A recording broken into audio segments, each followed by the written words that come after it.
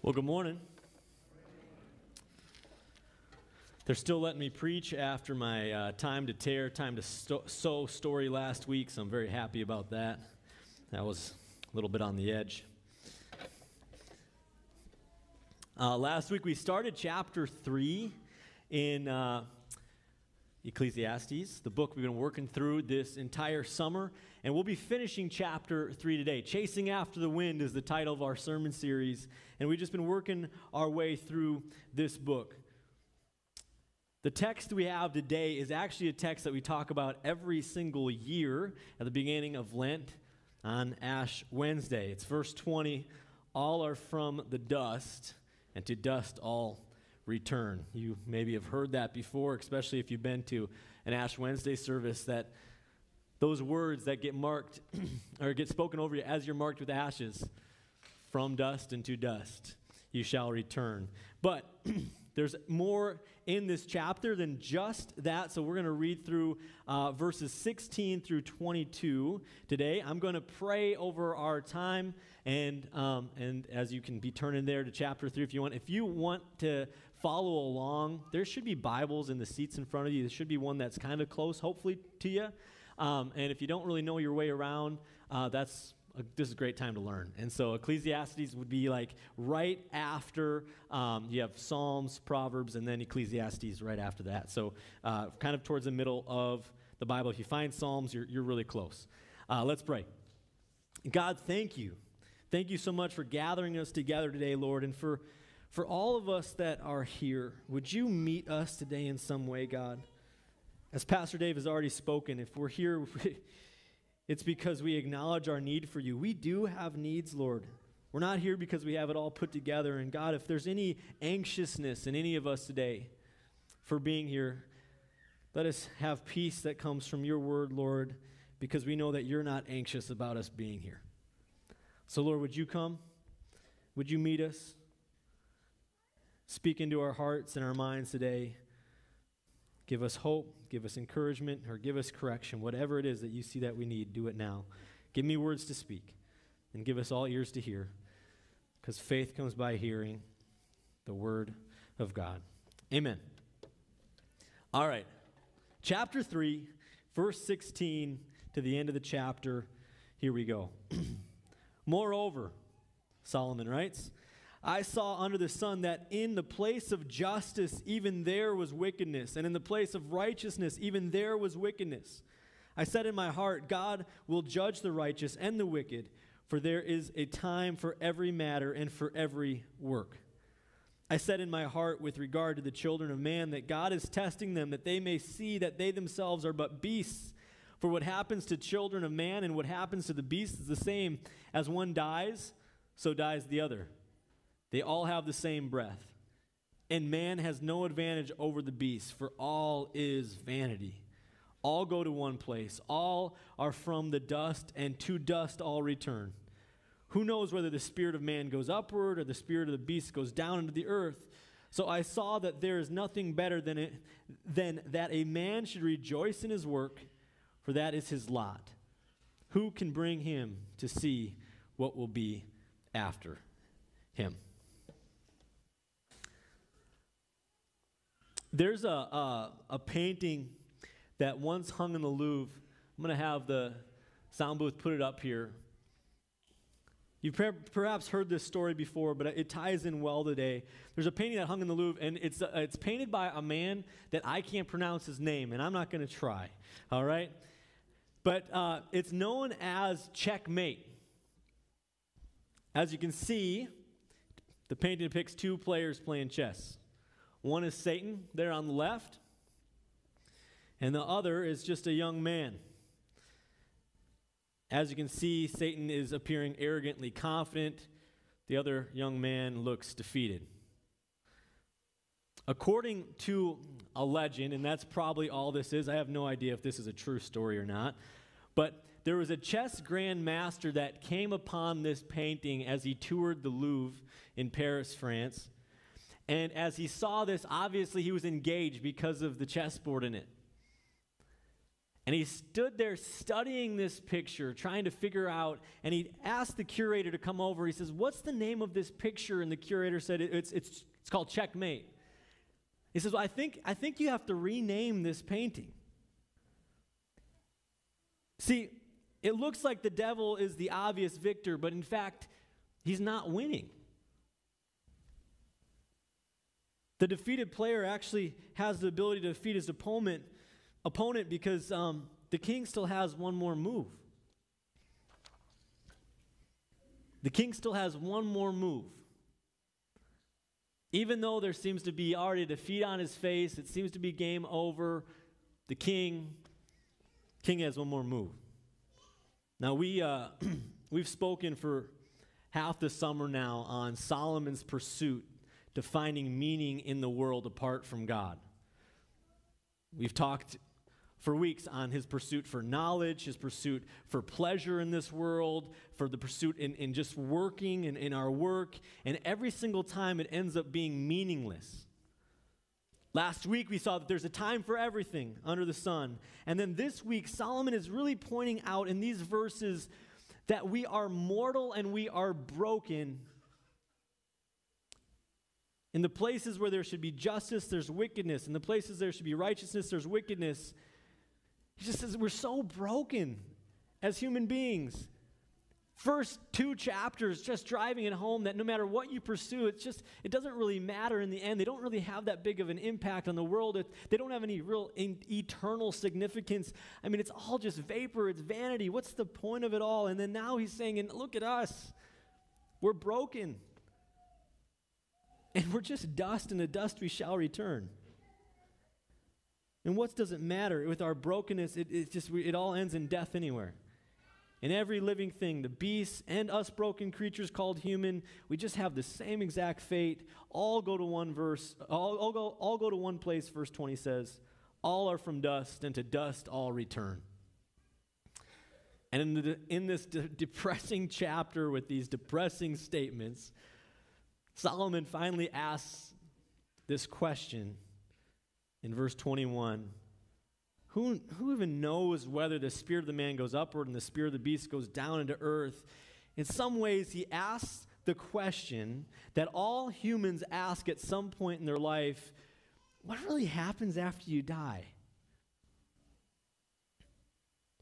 He knows that eternity has been stuck in our hearts. That was part of what we talked about last week. But he also just knows that we do have a spirit that's going to live on past our bodies, but I don't even know what happens to it. And in this search for meaning of life, he just seems to get to a point where it's just like, I guess we'll have to wait to find out.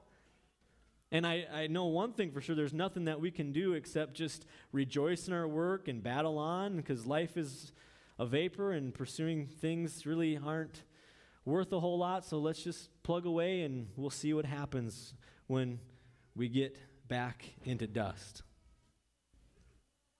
What's interesting about this is even with all of Solomon's wisdom, he missed something.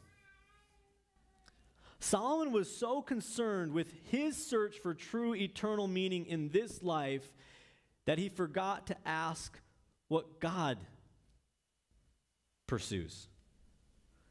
Solomon is focusing so much on his own moves, on his own life, on his own pursuits, his own vanity, on his own brokenness, that he forgot about the possibility of God moving.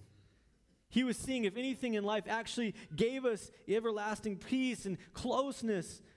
And he finds that nothing really does it. And in that kind of narrow-minded focus, he kind of takes the Lord out of the equation and doesn't really see that God is a God that desires to move.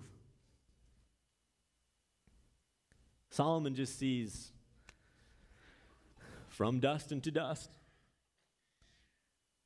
And maybe as sad or bleak as that looks, I would say as we see through the rest of Scripture that our condition is actually far worse than that. Because not only are we mortal and that death is coming before all of us, we're also dead to our sin.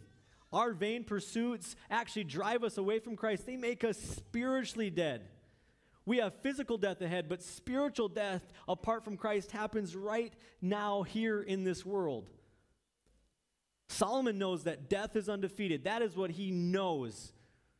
For sure, death is coming. But what's missed in all of this is that we not only need victory over physical death, we need victory over spiritual death. We need a spiritual resurrection for our souls. And as Solomon looks across the earth and he tries pleasure and work and knowledge and all these things, trying to find purpose for his life, he doesn't realize that the king has one more move up his sleeve to take care of all this. How could he? Christ hadn't come yet. Turn with me to Ephesians chapter 2. Ephesians chapter 2.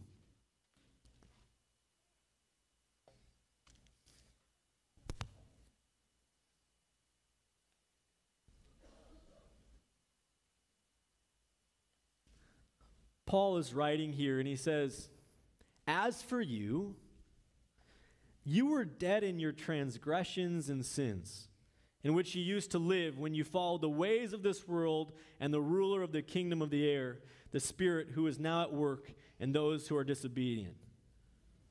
All of us also lived among them at one time, gratifying the cravings of our flesh, following its desires and thoughts." Does that kind of sound like what Solomon's pursuing here in the first couple chapters? That he's just kind of living out, trying to gratify his flesh, his thoughts. He's just kind of doing his best to try to find purpose, just like so many people do. In verse 3, it says, "All of us lived among them, gratifying the cravings of our flesh and following its desires and thoughts. Like the rest, we were by nature deserving of wrath. But because of his great love for us, God, who is rich in mercy, made us alive with Christ, even when we were dead in our transgressions. It is by grace you have been saved. And God raised us up with Christ and seated us with him in the heavenly realms in Christ Jesus, in order that in the coming ages he might show the incomparable riches of his grace, expressed in the kindness to us in Christ Jesus." See, the king had one more move up his sleeve. Jesus says, "I'm going to come and I'm going to take dead souls, spiritually dead souls, and bring them to life because of who I am, because of what I like to do. I am filled with grace and mercy, and I love my creatures, and I'm going to come and bring a resurrection, not just to their bodies, but to their spiritual souls as well." He is rich in mercy, and he has made us alive with Christ, even though we were dead in our transgressions. All throughout Scripture, church, the King of Kings seems to have another move up his sleeve when there seems to be no hope left. When God's chosen people came up against the Red Sea, with Pharaoh's armies closing in, they're trapped. God had one more move. When food was scarce in the desert for them, as the Israelites wandered, God had another move, manna from heaven. When water was scarce, God had another move. When Abraham drew his knife back to sacrifice his only son, God had another move and provided a sacrifice. When Shadrach, Meshach, Abednego were thrown into the furnace, checkmate. No. God had another move. When Daniel was thrown into the den of hungry lions, right, VBS kids? It looked like checkmate, but our king had another move left. Daniel remained safe. A little boy in John 6 had only 2 fish and a few loaves. There was 5,000 people waiting to get fed. He had another move left. They collected 12 baskets of leftover food after the meal was served. In Luke chapter 8, there's a woman who had been suffering from hemorrhages for 12 years. And it says she had spent all she had on physicians. No one could cure her. She comes up behind Jesus and touches the fringe of his clothes. Immediately she's healed. In John 8, it looked like checkmate for a woman who was caught in the act of adultery, ready to be stoned and killed by angry men.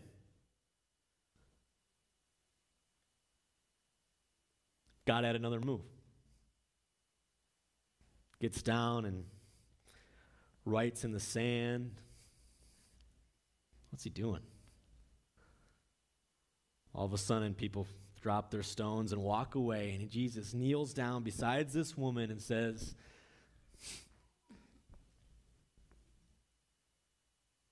"Do they not forsake you?" "No, neither do I. Go and sin no more."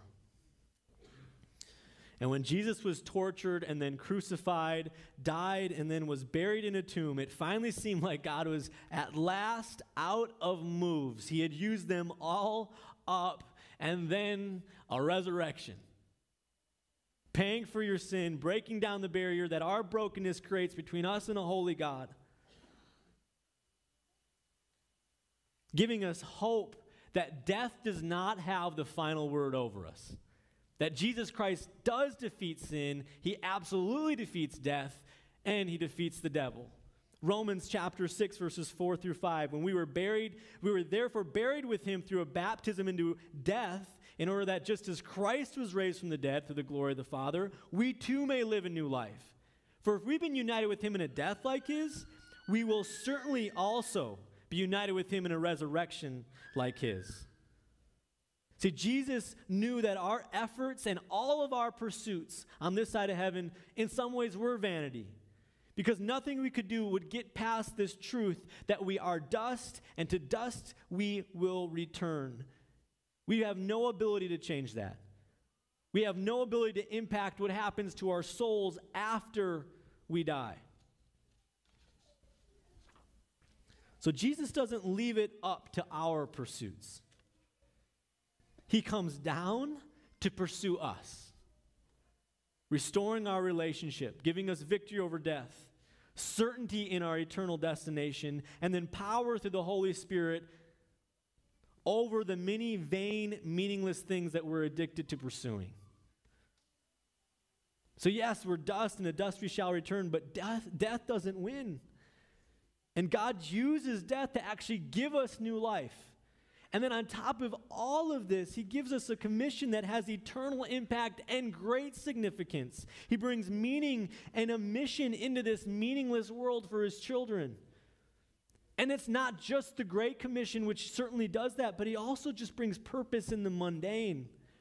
That we can now be at peace as his children and enjoy our work and our pursuits alongside a God that is with us and pursues with us.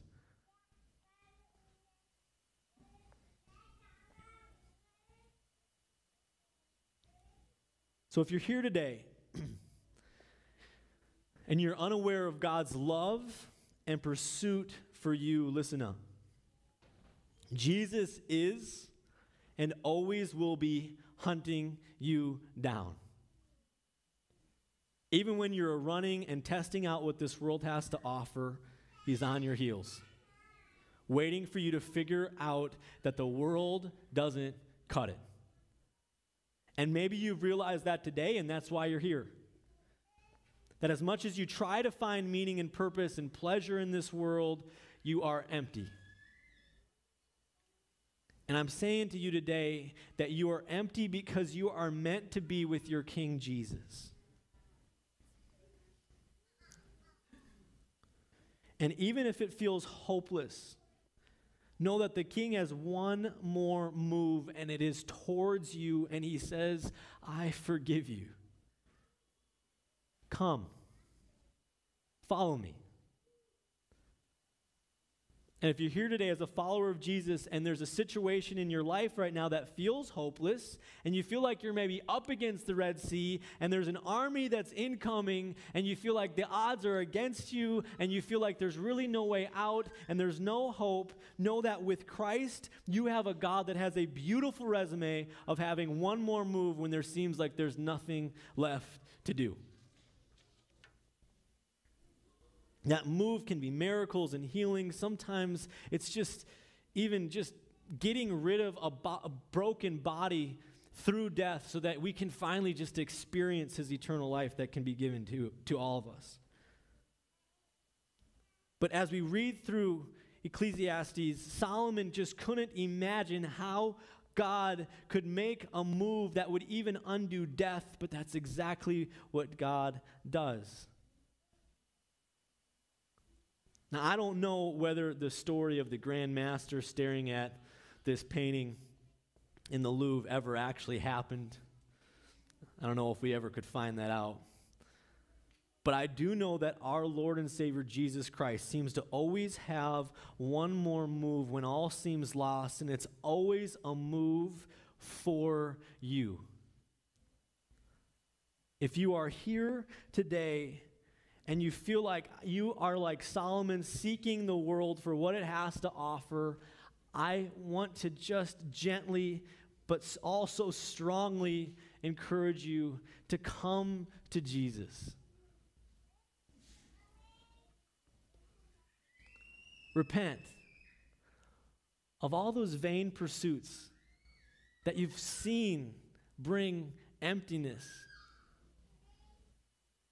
And come to the one who made you, who knows you, who loves you, and continues to pursue you. His faithfulness is constant. Even when we're not faithful, he's chasing us down and saying, here I am. I want to be with you. I want to give you hope and a future. I want to extend to you forgiveness and make sure that what you carry in this world is a powerful message of the gospel that can transform souls, that can transform this exact meaningless world. I don't want you to be carrying brokenness or sin or shame or baggage from past. Bring it to me so I can heal and transform you by the power of my word so that you can have meaning and hope and that you can give meaning and hope.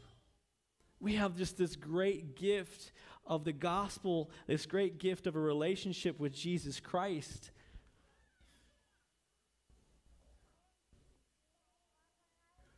I can't wait. I can't wait to see where you take it. Let's pray. Lord, you are an awesome God. A God that sometimes I have a hard time understanding because you're so unlike us. Lord, you've come and you've brought forgiveness and healing. You've given us victory over the sin that entangles us, victory over a death that seems to be looming, victory over a spiritual death that sometimes we're completely unaware of. How could we be aware of it? Because we're dead. You bring a resurrection to our lives. You make us new creations. And then, God, you give us this great gift of being sent into the world to those around us with a message of hope, life, and love. Would we take advantage of that, Lord? But also, Lord, let us enjoy this relationship that you've given us and take pleasure in the work and of the mundane of the day-to-day, because we get to do it all now with you. Amen.